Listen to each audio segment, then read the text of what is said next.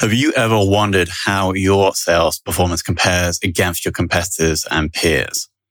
The B2B Sales Benchmark Report provides the definitive guide to what success looks like in 2021. See how you compare in terms of win rate, sales cycle, average deal value, relationships, and engagement. You can see the results and get the full report at ebsta.com/B2B-sales-benchmarks.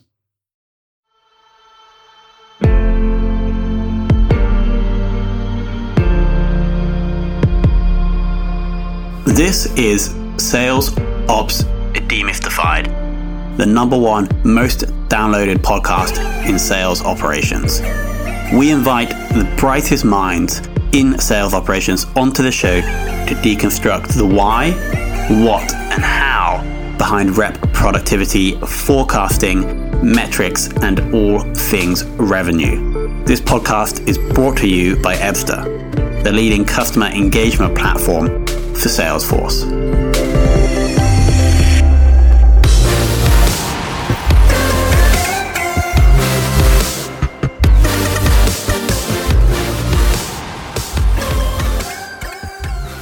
Hello and welcome to another very special episode of the Sales Ops Demystified podcast. Today we're joined by Poovan Thangaran, who's currently Sales Operations Manager at REA Group in Asia. Poovan, welcome to the show. Thank you for the invitation, Tom. Great to be here. And so this is interesting. We're post 100 guests now on the show, and I'm very sure we haven't had a guest from outside of Europe or the US. And so this is going to be interesting to see if there's kind of any differences that we can, in the approach to sales operations that we can see when we move outside of those two areas. So Poovan, let's kick off and understand how you first got into sales operations. Well, I think, so first of all, again, thank you very much for having me. I think like many others, so I did go through some of your videos, and like I mentioned, it's great to see you've done plenty of these videos, and a lot of those, I think, videos tell pretty much a similar story to me. So I'm not sure if this is going to be super interesting. So like many others, it's been an exercise in self-discovery, really, and with some elements of luck. So I started off in manufacturing. As an engineer, optimizing production lines that made electronic devices. And I was always curious about the business aspect of things. You know, when you see people from corporate visiting and they're always discussing about numbers and looking very fancy, I always wondered what they were talking about. So I didn't have an opportunity to go into the business side of that company. So I instead set up my own startup that built custom RFID and network solutions for companies in the manufacturing, construction, agriculture, and defense space. And the domain of that startup got acquired, and which meant I had to find something else to do. And so I was kind of curious on what it would be like to work for a really large corporate organization, you know, the ones that have coffee machines in every corner. I never had an opportunity to do that. So I went back into corporate life and went into a telco engineering, where this company obviously had a really nice office building. And so I worked on rolling out and maintaining communication networks in Malaysia. And I gained entry into a management trainee program with an airline. And I worked in the treasury department of this airline, where I worked on FX risk management and fuel procurement. I was connected by a headhunter to a e-commerce company, which eventually became the largest e-commerce player in Southeast Asia. So I started off in sales and marketing analytics, and subsequently took on the operations strategy role, which was very heavily cost focused. It was something that I was beginning to enjoy to do, but I wanted a role that was heavier on top line numbers. I wanted to know or be more focused on driving revenue rather than heavier on the cost side. So I moved to a strategy role at a seed stage startup which was an online travel aggregator, where I defined the charter and set up the strategy and planning role there. The same headhunter from before connected me to REA, actually. And they were looking to hire the first sales ops person for Asia to set up the function together with the regional team members out of the Australian office. And since then, I've relocated internally to help deepen the impact of sales operations in areas involving strategy and operations for the Hong Kong business. I'd say the role I think it's a great balance in terms of what I find interesting, which is engaging people. I really like the aspect of being able to influence the outcome from other people, and also being driven decisions that are driven by facts and figures, which I think those two things is a nice combination, and it suits me nicely. So that's how I ended up here. Yeah. Got it. And so to zoom in on REA, how many people are there in the ops team, and how many reps are you supporting? Sure. So just some context to this. The sales ops team in REA is very focused on sales strategy and sales processes. So therefore, things like sales systems, analytics, those are managed by centralized teams. Therefore, we don't need as much capacity as many other companies from a sales ops standpoint. So essentially, it's just myself and one other sales ops person that runs sales operations functions for across 3 countries right now. So we've had I'm not sure if you're familiar with the recent developments with REA Group in Asia, but we've had a spin-off via a joint venture where 2 of the 5 countries in Asia was spun off into a joint venture with essentially one was a competitor, and we've got a separate entity there now. So at its peak, we were managing about 120 sales team members. And after the joint venture, we now have about 60 sales team members. The remaining 60 team members are managed by a separate management, a separate organization completely now. Got it. So two ops people responsible for 120 reps. So yes, initially it was 120, and now it is 60. Yes, but as I mentioned, it is very strategy and sales process focused. The dashboarding, systems, analytics, we have a team that helps us with that. So it's essentially a shared team that we share resources with multiple other teams. Got it. And what are the names? So you're basically pulling in resources, say, from the IT team that would help you configure the dashboard. Got it. Correct. So you would pull out, so we would engage with the analytics and data team for dashboarding, for example. We would work so we have a dedicated team for our CRM, for example, to manage and build our CRM system, and they do that across the other countries as well. So that would be two examples. Cool. Can you share something that you've done at REA that has significantly impacted the productivity of the reps? Significantly impacted the productivity of the reps. I wouldn't say there is any one specific thing, because all the different areas, so there are 3 key areas that impacts productivity of the sales team, which is the efficiency of the seller, the effectiveness of the sales team, and the motivation of the sales team. And principally, we at the sales ops team is coming from a standpoint of providing strategic and analytical capabilities. So we're really approaching it from aspect of helping to maximize the outcome of the seller. So just to provide some context, we're not trying to get the most out of the seller for the sake of us. We are trying to get the most out of the seller for the sake of themselves, so that they get the best outcome, they get paid the most in terms of commissions, etc. So I would say there are a couple of initiatives that has worked well. One, I think revisiting how the incentive structure looks like, and I'll try to cover as much as I can without getting too much into the details, but essentially aligning that closer to the strategic outcomes of the organization, and ensuring that the different commission components are achievable, making targets that the seller believes is achievable because we engage a lot with the sales team before we roll out targets. So I think just to share maybe a few, I would say the review of the commission structure to align it closer to strategic outcomes. Secondly, target setting that's set in a way that both aligns to what the company needs and also aligns to what the seller can and believes can be done. So I think those two things in combination has worked really well, I would say.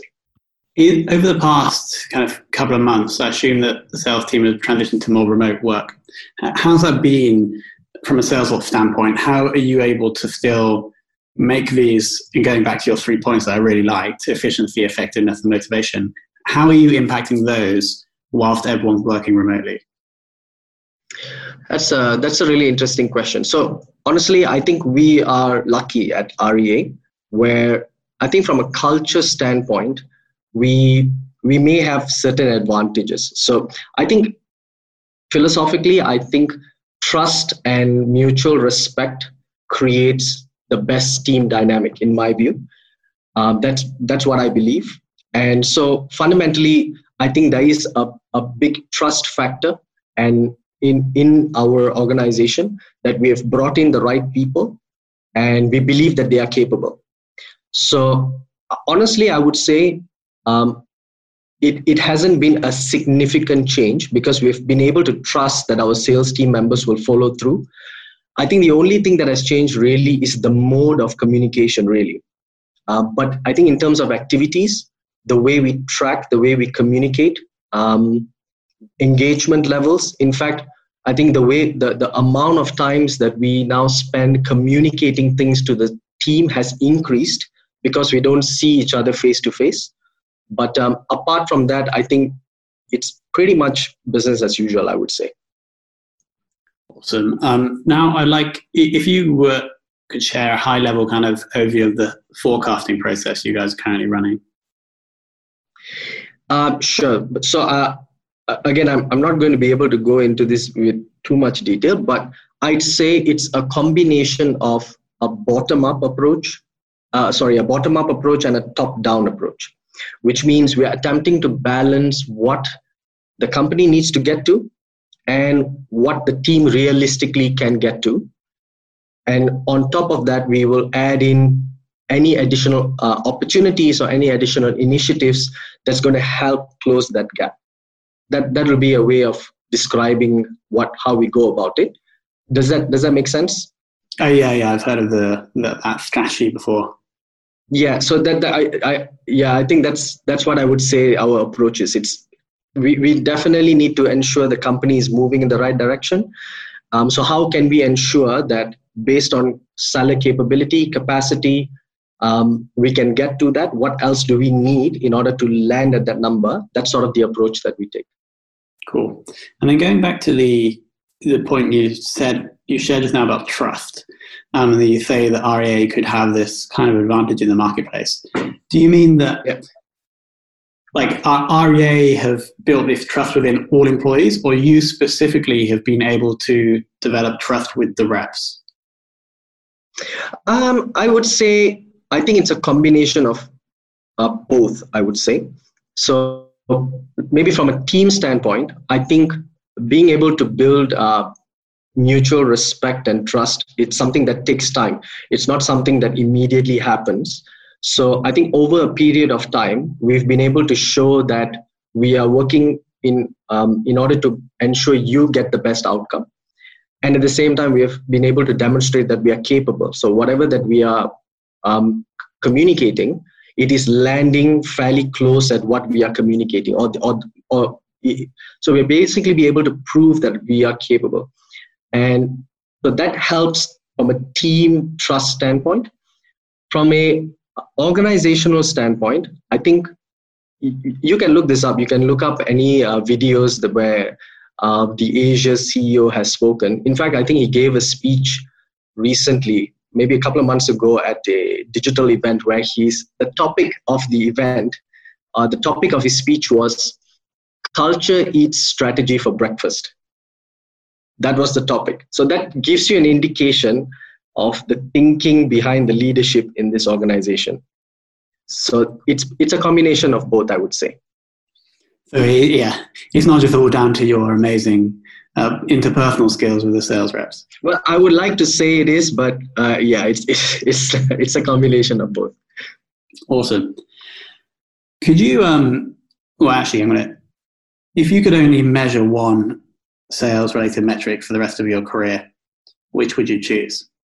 I saw you asking this question in some of your other videos. I really don't like this question, but I'm going to say if there was one. So the reason why I don't like it is I think it's insane. There is no way to just measure one specific thing and decide and use that going forward for the rest of time. But to me, I think the metric that best defines the health of a business, to me, is the repeat customer spend. How much of the revenue that is being generated by an organization is coming from customers who are existing customers? How more are they spending? How long have they been with us? I think that's a good indicator of business situation. But as I mentioned, depending on the objective, it always is more useful to put that side by side with other metrics as well. So, but I think the repeat customer spend is a key indicator of whether the product is working, whether customers like what we have, whether we are doing, how are we doing versus our competitors. It's a good indicator for a couple of different areas. I totally agree. It's a bit more holistic than just having a specific sales metric, right? It's really, as you said, it's a very good gauge of how effective you are as a business. Yeah, but again, if I was to just look at that whole in a silo, I might be missing out on a bigger picture. So I might be retaining all my customers, but hey, I'm not signing up anyone else because the competitor is signing up all the new customers, and we're missing that. So yes, retention is great, but we still need to be able to see that side by side with everything else. Agreed. And then finally, who in the world of sales operations has taught you the most? There is a person in the Australian business called Jim Geary. Okay, so he was my sales ops contact when I first joined the organization, and he was super supportive in providing the initial thinking, how to set up, and basically supported us through the early projects in Asia. So, and he's got some really novel ideas in some of the work that he has done in sales ops in the Australian business. Some of that we could not replicate here, but it's just very interesting, the thinking and the approach that he had taken. And he's just a nice guy as well. So I think that's somebody who I would say I would like to catch up for lunch. In fact, I've not caught up with him for some time. I probably should get in touch with him tomorrow or something like that. Well, Jim, if you're listening, there's a lunch here waiting for you. Yeah. Hey, Jim. Jim, let's go for lunch. We have to go for lunch. Yes. I think it's the first time we've had an open invite for lunch. Is that invite just for Jim or for anyone called Jim that's listening? Sorry, is that an invite for anyone? Yeah, is it an invite for anyone? Yeah, why not? Yeah, let's go for. It'll only be like a couple of million people. So yeah, let's do that. Okay, Poova's LinkedIn profile is linked below this video if you do want to take him up on the lunch offer. Anyway, 3 things that I like. So the first 3 things, I really like how you break down how you can understand or how you can the levers you can push to improve a salesperson's performance, efficiency, effectiveness, and motivation. It's a very simple way of breaking that down. You said this a couple of times, but the whole point about your role as sales ops is to get the best outcome for the salesperson. Totally agree. But then you also said that REA have this trust, right, between the whole business, between you and the sales people. And maybe that trust came from the fact that you are consistently looking out for their best interests. So that was quite interesting. That kind of matched up. And then, it makes sense that you've come here with the metric that's a bit more holistic, where we have some like really focused sales ops really intelligent sales ops people that come up with really like complex sales ops metrics, which are great, but are just focused on the sales process. But here you have a holistic business metric, which again makes sense because of your background, like running your own business, right? So that makes sense as well. Pooven, thank you so much for those insights, and thank you so much for joining us on the show.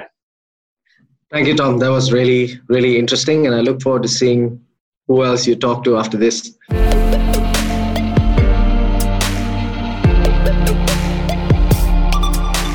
Thank you for listening to this episode of the Sales Ops Demystified podcast. If you are listening on a podcast listening application, then please subscribe, rate, and review.